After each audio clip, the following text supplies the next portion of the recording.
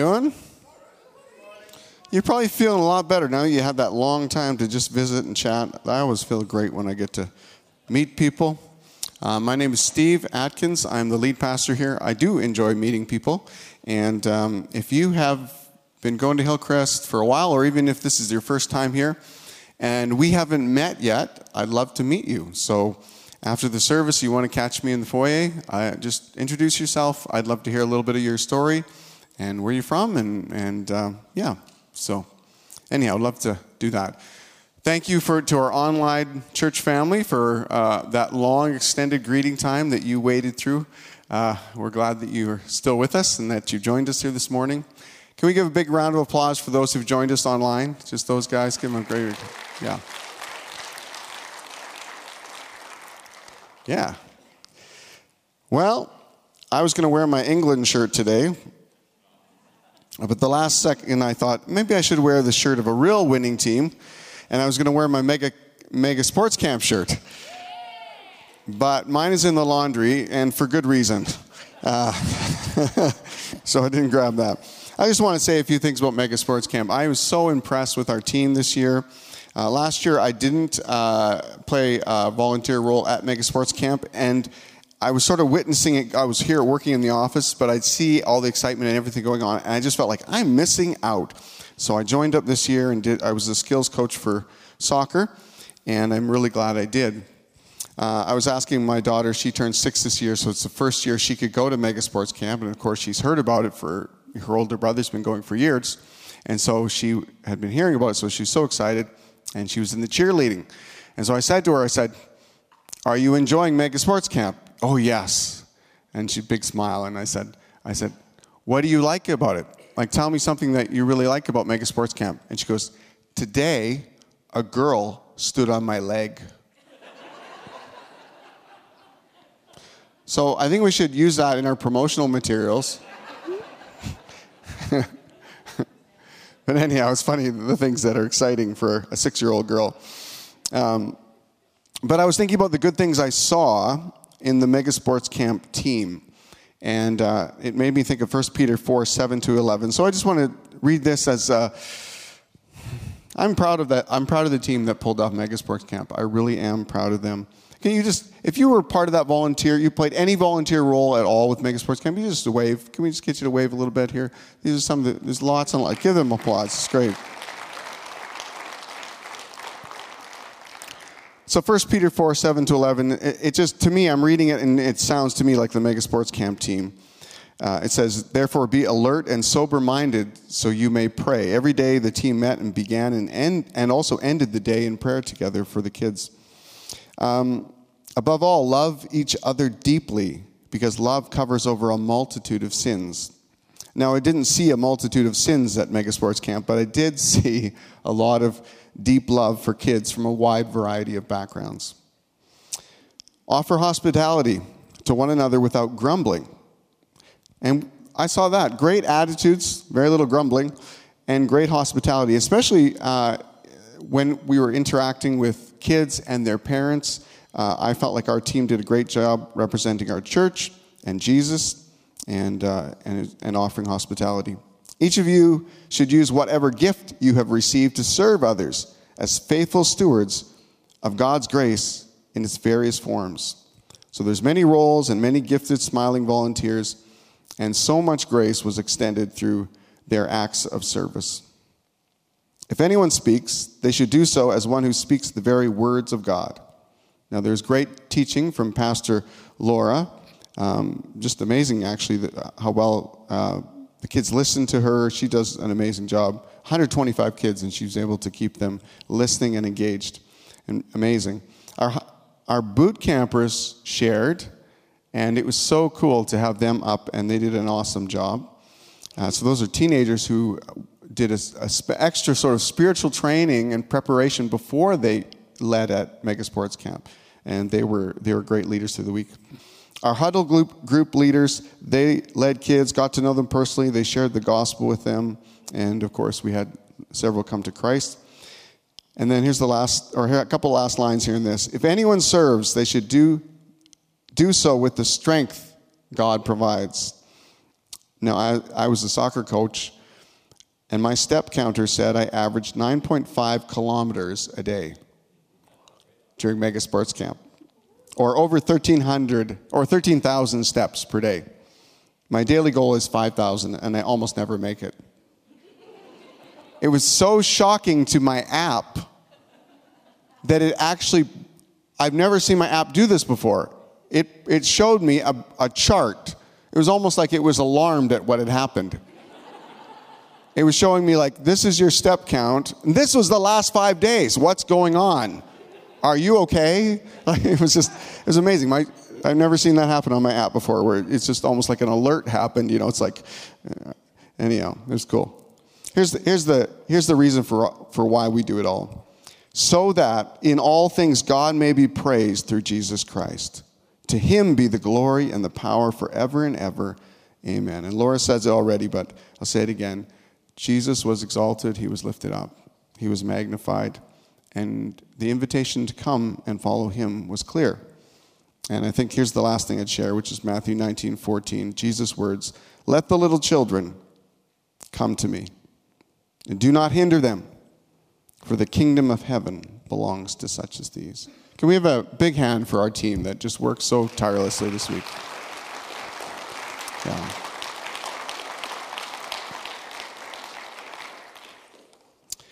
Well, I'm going to change gears a little bit here. Have you ever had a friend who you haven't seen for a while, and when you see them again, they can't stop talking about some brand new thing that they're into? Maybe it's a TV series that they're binging. Maybe it's a diet that they're sold on. Maybe it's a workout trend. Maybe it's a new product they found in the store. Or a vehicle they just bought. Oh, okay. A podcast they're listening to. Or an investment opportunity they discovered. Or some kind of multi-level marketing.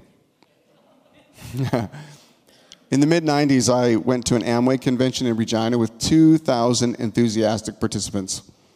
It was something else. I didn't sign up. Now, I haven't heard much about Amway lately, but I think I know what the new Amway is. Pickleball. If you haven't heard of it, it's a dangerous, extreme sport, and it's getting a lot of young people hooked. Now, be honest and confess, how many of you have tried pickleball? I'm concerned. Folks, if we don't get this one under control, our streets will be crawling with roving gangs of pickleballers. Moose Jaw will never be the same. Sort of like that Joni Mitchell song. Don't it always seem to go that if you don't know what you've got till it's gone, they pave paradise and put up a pickleball court.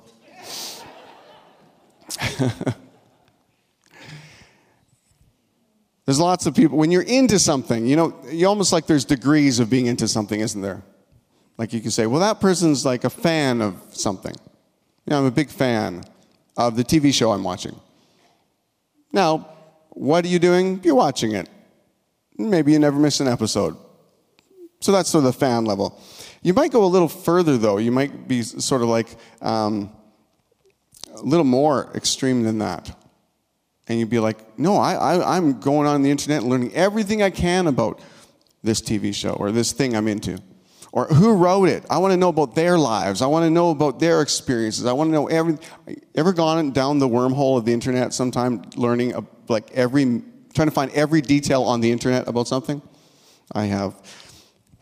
It goes from fan to fanatic, from that's rad to I'm a radical. Now, I want to talk about a very serious type of follower today, and it's talked about a lot in the Bible. And the term that's used is the term disciple. Disciple. It's a pretty serious term about not just being casually into something, but really fully following. And we're going to talk about this over the next number of weeks. We want to talk about what the Bible says about what it means to be a disciple and what God uses to disciple us and how we can help each other to live as disciples of Jesus. But let's just start with the word. What is a disciple? A disciple is a follower. You might be a disciple of a certain teaching or a certain leader. You're into what, and you're learning about it. You may be even practicing some of the practices that are recommended. You may be imitating the leader.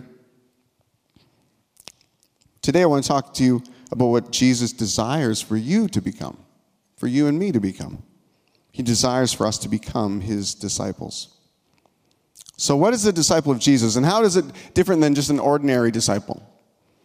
In the time of Jesus, a disciple obeyed their master's teaching, followed wherever they went, and modeled their lives after the master.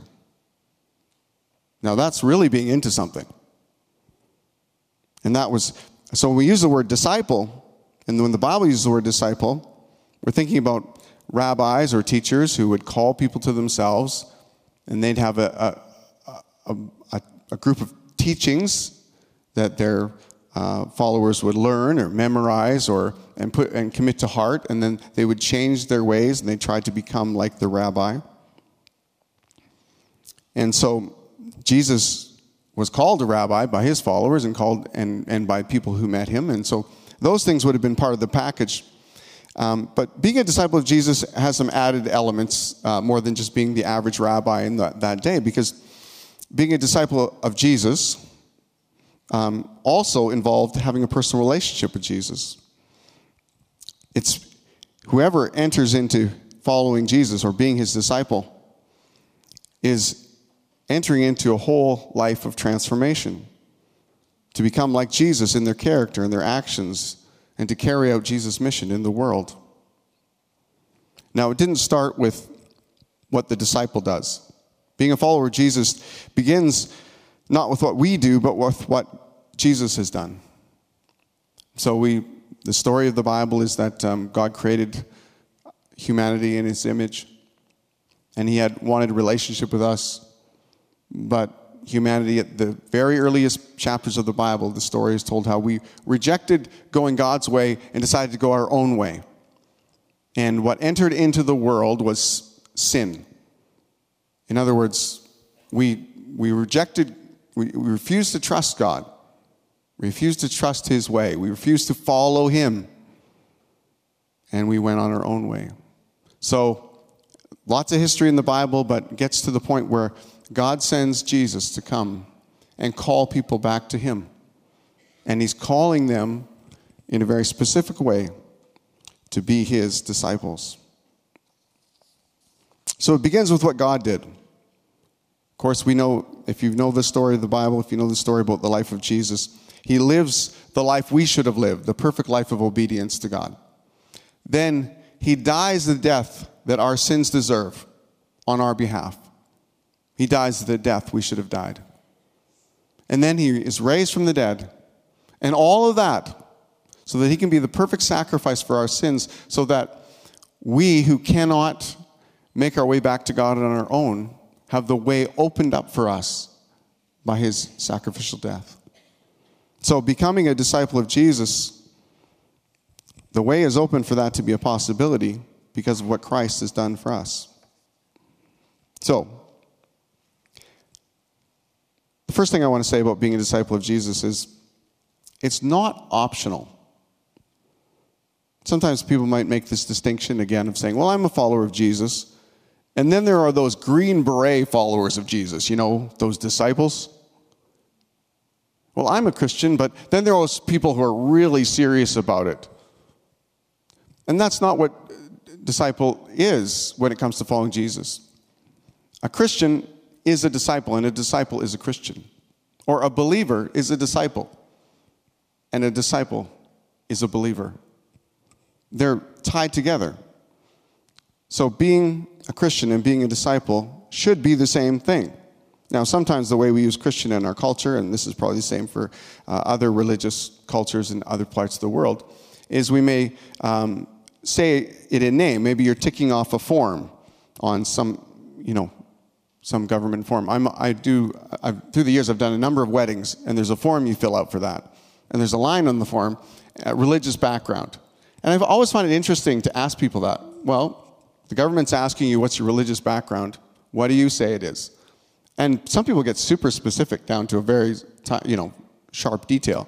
And other people will be like, well, I don't know, I guess Christian? Can we put Christian?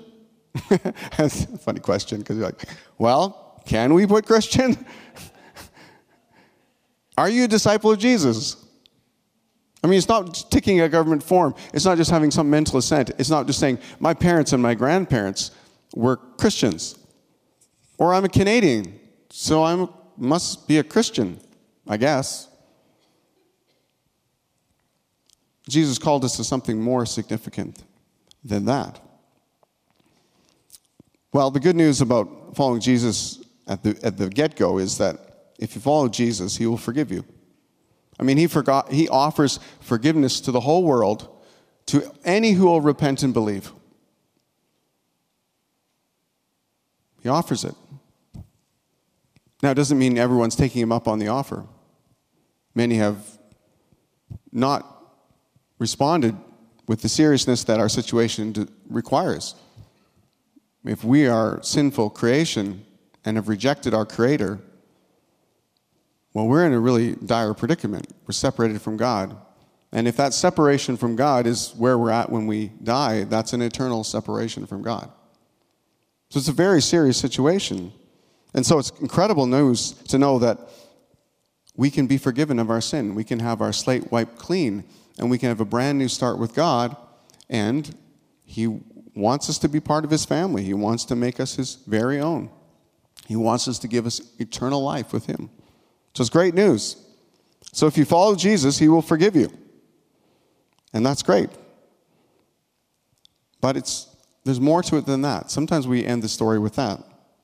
Because being a disciple of Jesus, you've entered into a personal saving relationship with him. That's great. And being forgiven and going to heaven when you die is an incredible thing, but sometimes we don't put enough emphasis on the transformation that God wants to bring in our lives here and now. So here's the second part of the good news. If you follow Jesus, he'll forgive you. Great. The penalty of sin is dealt with. But if you follow Jesus, he will form you. And that's dealing with the power of sin in our lives. See, a lot of us, we find ourselves practically helpless when it comes to changing our habits, especially the negative ones. Like, why can't I? Why can't I? Why can't I do this? Why can't I do this? Why do I'm in this endless cycle of struggling in this difficult way? Well, Jesus didn't just die so that he could get into heaven. He also died to transform you, to change you. Romans 8:29 tells us about that. For God, those God foreknew, he also predestined to be conformed to the image of his Son. God's destiny for you is for you to become like Jesus in your character, in your actions, in what you do, in who you are. That's good news. That's really good news. Galatians 4:19 says, my dear children, for whom I am again in the pains of childbirth until Christ is formed in you. I always thought that was such a funny verse that a man is saying, I am again in the pains of childbirth. How can he know? Like, what the It doesn't seem like a funny verse. I don't know, ladies, you must think it's a funny verse because, anyhow, in another translation, he says, I'm in agony. So what is he? Paul's saying, I recognize my role and my responsibility is to help others become fully devoted followers of Jesus, disciples. And that's hard work. I'm in agony to see this come to pass. I'm working hard. But this is the goal that's so worth it that I'm giving my whole life for. I like Dallas Willard. He has a great definition of being a disciple. He says, discipleship is the process of becoming who Jesus would be if he were you. Imagine that. Who would Jesus be if he was living your life? I mean, what would you be doing if Jesus were living your life? Isn't that what being a disciple is? We set aside our agenda. We set aside our control. We set aside, I'm the boss and this is my life. And we surrender to God. And now He sets the agenda. And now He's in charge. And we submit to Him. Discipleship is the process of becoming who Jesus would be if He were you. So what does it mean to love what He loved, to value what He valued, and to do what He did? Now I want you to take a minute. So we're talking about the good news that if you follow Jesus, He'll form you, He'll shape you to become like Himself in His character and His actions. So let's pause and just ask ourselves about the opposite. Who or what is currently forming you?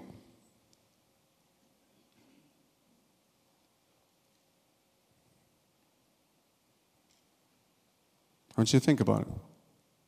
Who or what is currently forming you?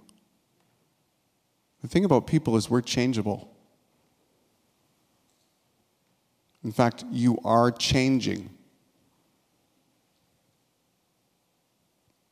We can't always spot it in ourselves, but you are changing. This week you changed. Maybe not so dramatically that other people would notice, but you changed this week. We're influenceable. This week you were influenced. What were the influences? And how did they influence you? Well, sometimes we can't measure it, but you are changing. You are being influenced.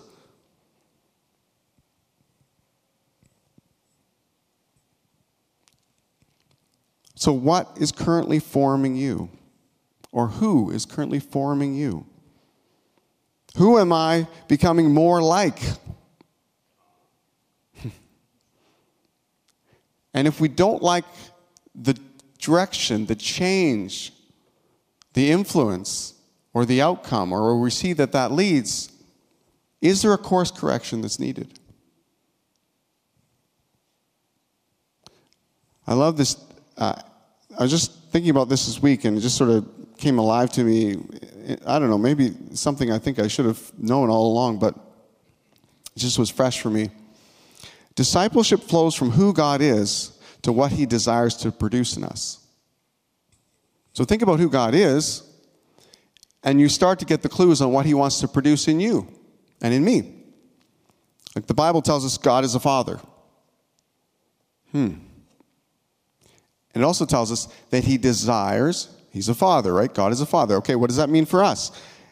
He desires that His children, us, that's what He calls us, if we're His followers, if we're His, that we imitate Him and become like Him.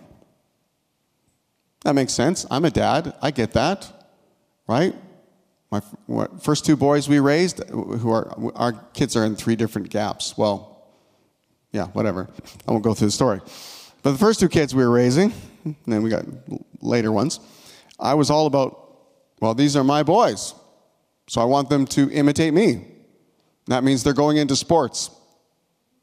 No complaining. We're doing soccer, we're doing basketball, we would have done football, but Marnie vetoed that because of concussion protocols.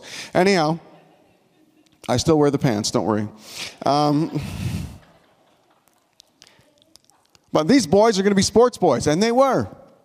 They were great soccer players, and then they discovered basketball, and they were good basketball players. And I was like, this is going according to plan. And my first son just kept on trucking with it. And today, he loves playing basketball, he loves playing soccer, and it's just all the things his dad introduced in the sports world he loves. And I felt like, that's how it's done. I'm going to teach a whole seminar on this. But my second son, when he hit grade 9, I said, well, you're going to go play soccer for the Peacock high school team. And he said, Dad, do I have to do this? Are you forcing me? My kids always use that line with me. Yes, I am. I am forcing you. He says, well, okay, I'll play this one season, but next year, can I have the permission to do what I want when it comes to sports? And I thought, I already have proven my ability to do this. I have an older son who, once I got him on the Peacock soccer team, he played all the way to the end. So once Judah tastes the joy, the thrill of playing soccer at that level, he'll want to play the rest of high school. So of course I agreed. Sure, you can make all the choices you want after you play this one season, because I knew he'd be hooked. Well, the year ended, he played soccer and did well for himself, and he came to me the next year and I said, oh yeah, we've got to make sure we get you signed up for the Peacock soccer team. And he said, you said I'd have my choice. I said, well, yeah, I guess, and then he was just like, I want to sing and dance. I want to do drama. He didn't say it like that, but it was just like, what? This is not...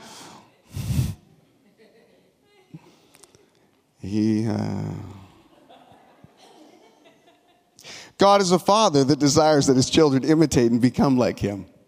And unlike earthly fathers, his intentions are for our good, not for maybe his own glory.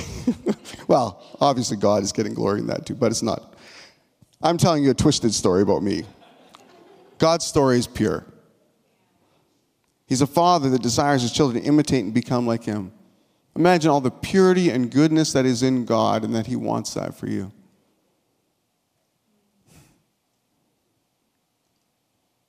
Not the corruption of sin. Not the addictive power of sin. Not the, why did I do that again? Why can't I change? He wants to transform our lives. He wants to form us. It's good news. Here's another one. God is knowable.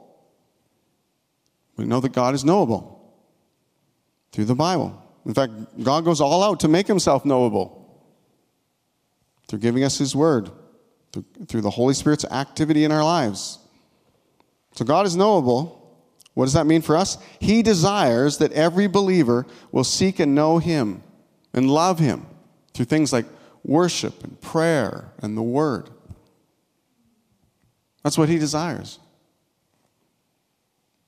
Give me another one. God exists in perfect community of Father, Son, and Holy Spirit. So what does that mean for us? Well, he desires, because he's created us in his image, he desires for us to live in community. A harmonious community of love that he instituted, the church, the body of Christ. Here's another thing. Jesus. What do we know about Jesus? He was sent by God to be a humble servant. So God desires for us to serve and give selflessly, just like he did. One more. Jesus obeyed his Father and was sent to make disciples of all the nations. So God desires for us to go and make disciples of all nations, both locally and across the globe, through proclaiming the gospel. I mean, you could say it's just like father, like son, or like father, like daughter. He wants to form us to be like Christ. So discipleship flows from who God is to what he desires to produce in us. And I was just reading this list and just thinking, it's great to find out what God desires, isn't it?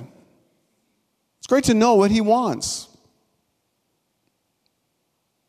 And am I willing to give it to him? Maybe it's not even the right way to say it. Am I willing to let him form me and fashion me and transform me to be his disciple? One fashioned in his image so that I look a lot like him. You know what? We have several, we're taking care of these babies in our home. Long story. And we have nurses come and help us now and again because they have extra medical needs. And we had a nurse in our home, and she's come several times. And she's a believer in Christ, goes to another church in town. You know what she told me the other day? I thought this was incredible. She said, I don't know a better, she said, except for Jesus Christ, I don't know a better man in the world than my husband. I was like, what an incredible thing. But the fact she used Jesus Christ as the comparable made me, because they're believers, it made me think, she's seeing in him the character of Christ. The things that Jesus is are showing up in this man. And she just can't stop but praising that reality in him. And I was just like, wow. I wasn't even sure if I'd even heard someone say that before, but I was just like, wow, that's incredible. That's incredible. That's what we want. We want the comparable not to be, well, how am I doing compared to that guy or that lady? We want it to be like Christ. How can I be more like Christ?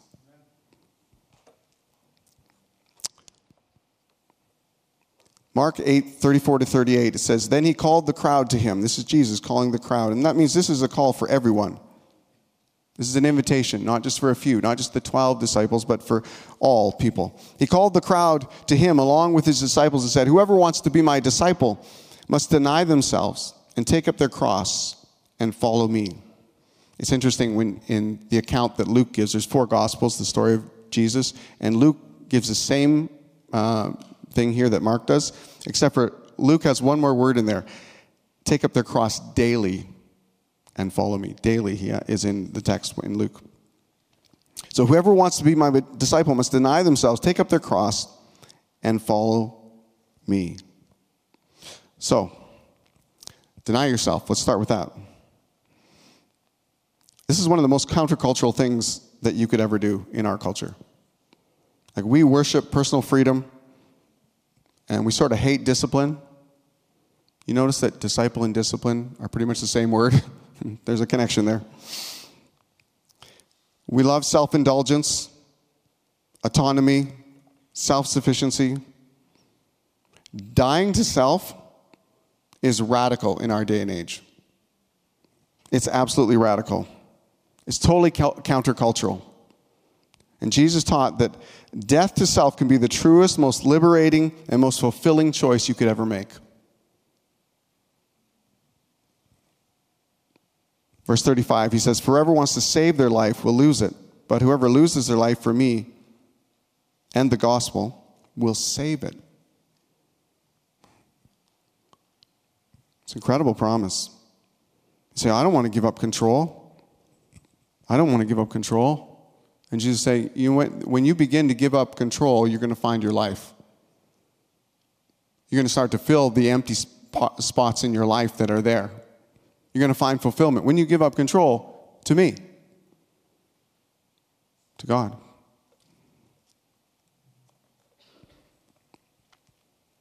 And the root of why we give up control to God, why we give over our agenda, is that disciples belong to Him. 1 Corinthians 6, 19 to 20. "Do you not know your bodies are the temple of the Holy Spirit who is in you, whom you have received from God? You are not your own. You were bought at a price. Therefore, honor God with your bodies." Or how about 2 Corinthians 5:15? "And He," Jesus, "died for all, that those who live should no longer live for themselves, but for Him who died for them and was raised again." So dying to self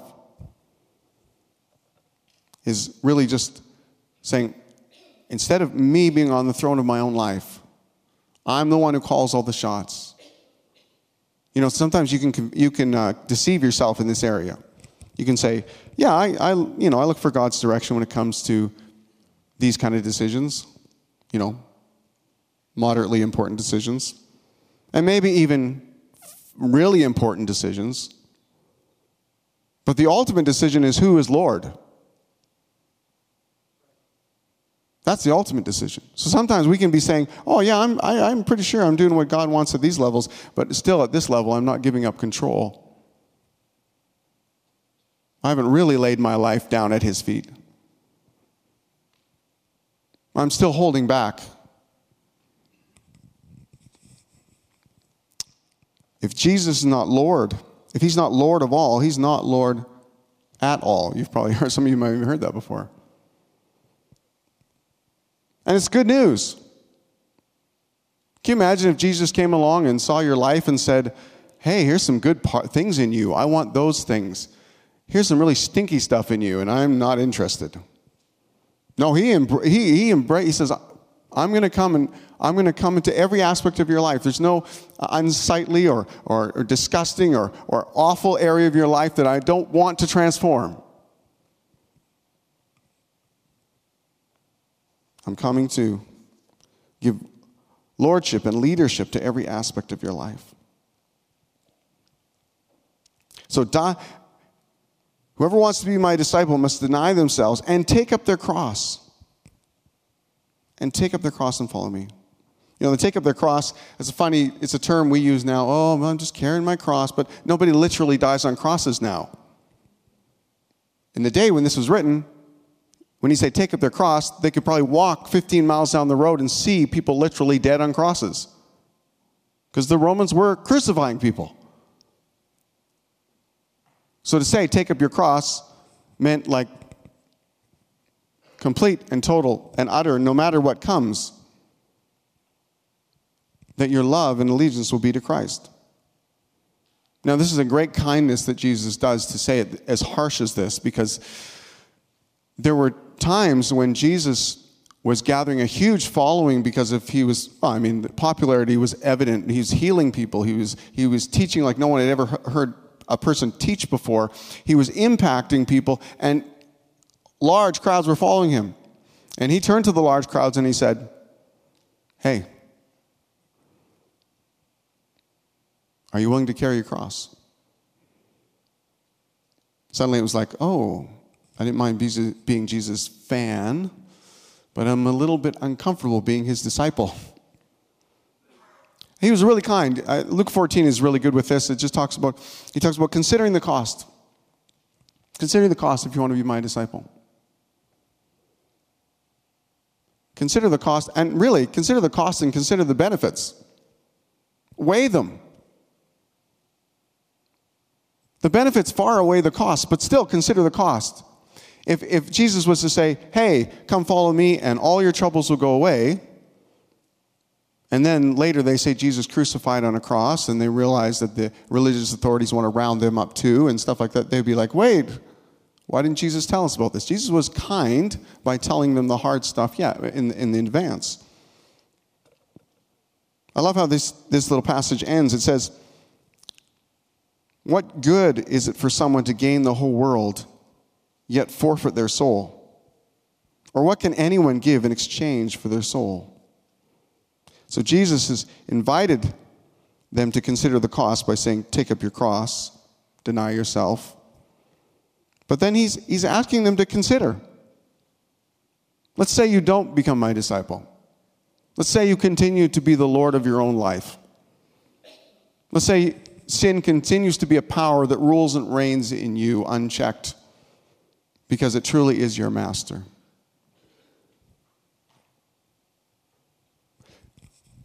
Sure, there's hardship in following Christ, but what's the exchange? I mean, look at the length of your life. The Bible reminds us of this again and again, that man's life is like a breath, or it's like grass that just dries up and blows away. It's just that it's over. It's over. If you're super young, that's hard to imagine. As you get older and older, you go, oh, wow, it actually speeds along, this thing. So look at the length of your life and then to consider it compared to the length of eternity.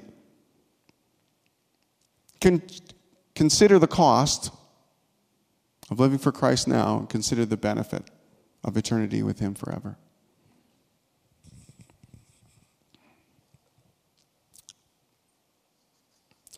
So surrender is what's called for. Surrender is the posture of your heart towards God. It's saying, Lord, all to you I surrender. All to you I freely give. You're Lord. You're the King. I set aside the agenda for my life, and I welcome you to write the story of my life. I'm going to give you my yes, and you can fill in the details as we go.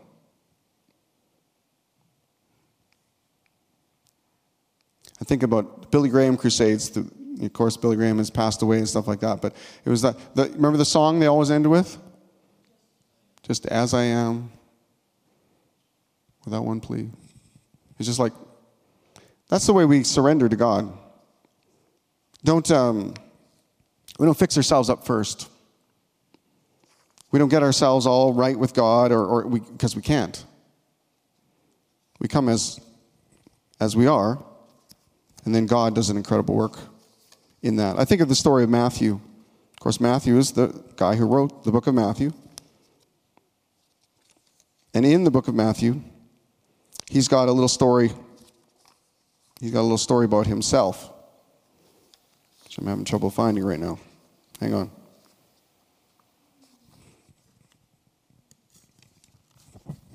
I'll tell you about it. So Matthew's, he's sitting at his tax collector booth. And already you know a lot about him just by that. He's a tax collector. The Romans have conquered his nation. They've been under the boot of the Roman Empire for generations now. And the Romans have conscripted or invited Jewish men to collect the taxes for Rome. So I want you to just put this in our context. Imagine that we as a nation, Canada, have been under the boot of another country's military for several generations. And we dream of being liberated. And then a number of Moose Jaw boys get the job of collecting our money to pay for their military. And on top of the fact that they're willing to do that, they take that opportunity, many of them take that opportunity to enrich themselves at our expense. I want to tell you, you might hate an oppressing army, but you would hate more born in Moose Jaw, raised here, betrayers of our people. That's what tax collectors were to the Jewish people. They were the enemy. I mean, you might hate a Roman soldier, but you probably hate, it's because you expect more out of the people who are your own kin. So Matthew was a tax collector. I'm going to tell you, if I was a rabbi in that day, and if I was trying to gather a following to me, I'd be looking for better quality recruits. I wouldn't pick people who automatically, once I picked them, people would question whether I was any good as a rabbi or whether my moral teachings had any value, because here's Matthew, a moral mess. And that's what happens. Jesus comes to the tax collector booth and he just simply says to Matthew, "Follow me." He doesn't tell us much more in the story. It just says, and Matthew got up and followed him. And it says later on, Jesus and his disciples go to the home of Matthew. And Matthew invites his friends over who are also tax collectors. And there's also a whole bunch of people that are considered sinners. Obviously, people with bad reputation. And the religious leaders of the day, they come to observe or something like that, and they say, why, to the disciples, why is your master supposed to be so good? He's supposed to be so virtuous. He's supposed to be such a great rabbi. Why is he eating with the betrayers of our people and all these people with terrible reputation, these tax collectors and sinners? And Jesus says, I didn't come as a doctor to the people who are already well. I came for the sick. I didn't come to call the righteous. Of course, it's a funny thing to say that because none are righteous. He says, I came to call sinners to repentance. It's great news. It's incredible news. The invitation to follow Jesus is available to each of us every single day. It doesn't matter what we've done. It doesn't matter who we are, what our reputation is. Jesus invites us into a master-disciple relationship. And the doorway to all of this is surrender, to take up your cross, to lay your life at his feet again. And Christ will do in you what you allow. I mean, if you're saying no to him, you're not going to experience that transformation. But when you say yes, it opens the door of your heart. It opens the door of his life to do what he wants to do in you. It's an incredible thing to have a master like Jesus who would call you or call me.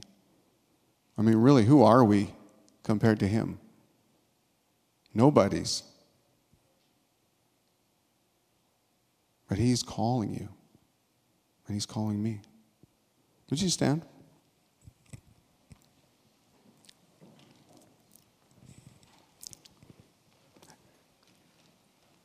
I don't know where you're at. I'll tell you where I'm at. A couple weeks ago, I was listening to a great message here in the church. Barrett Croft was speaking. It was good. Hi, Barrett. Excellent message. He said something. Two things. He was just talking about not giving God mediocre, but giving God our best. That's a really short paraphrase of an excellent sermon. And then he said at one point, he said, I need this sermon for myself. And I was like, that's where we're all at.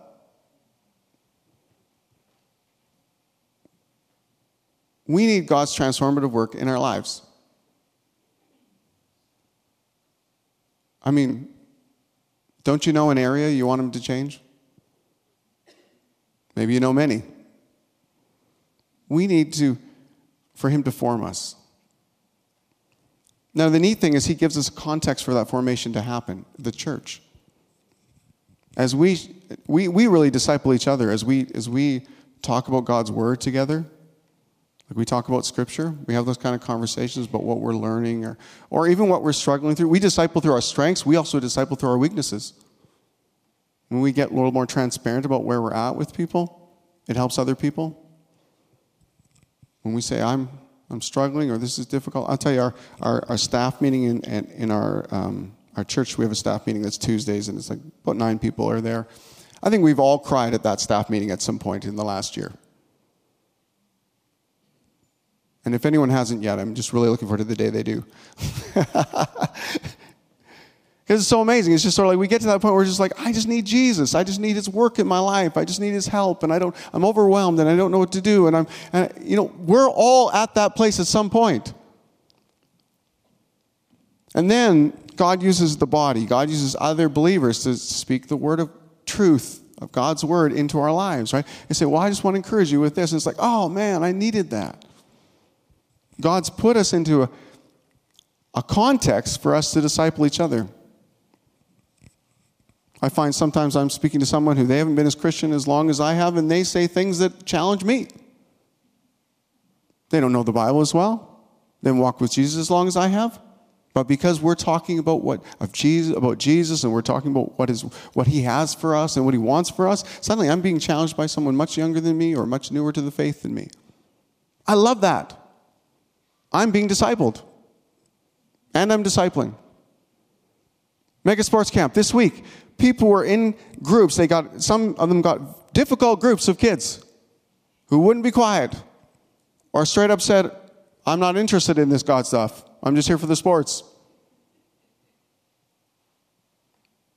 And they were in to the battle of discipling. And while they were discipling kids, God was discipling them. Some of you volunteers, you know that. God discipled you this week as you were working with your group. God's given us each other to walk this out together. But I think just back to that question, what's forming you? Does there need to be a course correction? I'm just going to ask you straight up. Did you need to be reminded today? You need to be reminded today that God's called you to be his disciple, to lay it all down, to let him set the agenda, and to be the ultimate decision maker. And that you could truly say, I am not my own, I'm bought with a price. He's Lord of my life. And he calls the shots. And when I get away from that, I just come back and surrender again because he's called me to be his disciple. And he desires to make me like him. And I want that. I desperately want that. How many say that's you today? You just say, I needed a refreshment on this. Okay. Let's pray.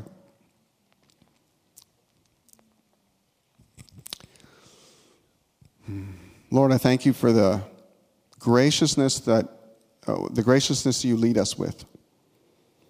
That even when you discipline us as a father who loves his kids disciplines. So we can take reproof from you. We can take a rebuke from you because we know how deeply you love us. Well, we know in part how deeply you love us. There's so much more to discover about how much you love us. And to let that love change us so that we love you back so much more, and that we love others around us so much more, and even are able to love ourselves. So Lord, we ask in these next weeks as we go on this journey together in just talking about what it is to be a disciple and what you're calling us to do and how you want to shape us and form us to be like Jesus. Father, we ask that you'd guide and you'd direct and that we wouldn't resist, but we'd partner with you in the process. We'd say yes when you call. We'd say yes when you nudge, when you speak, when you direct, and even when you rebuke and correct us. We'd say yes. Give us a heart of surrender, a heart of submission, a heart that's soft and responsive like you desire. Make us and form us into the followers that you desire for us to be. We ask that in your name. And everyone said, amen.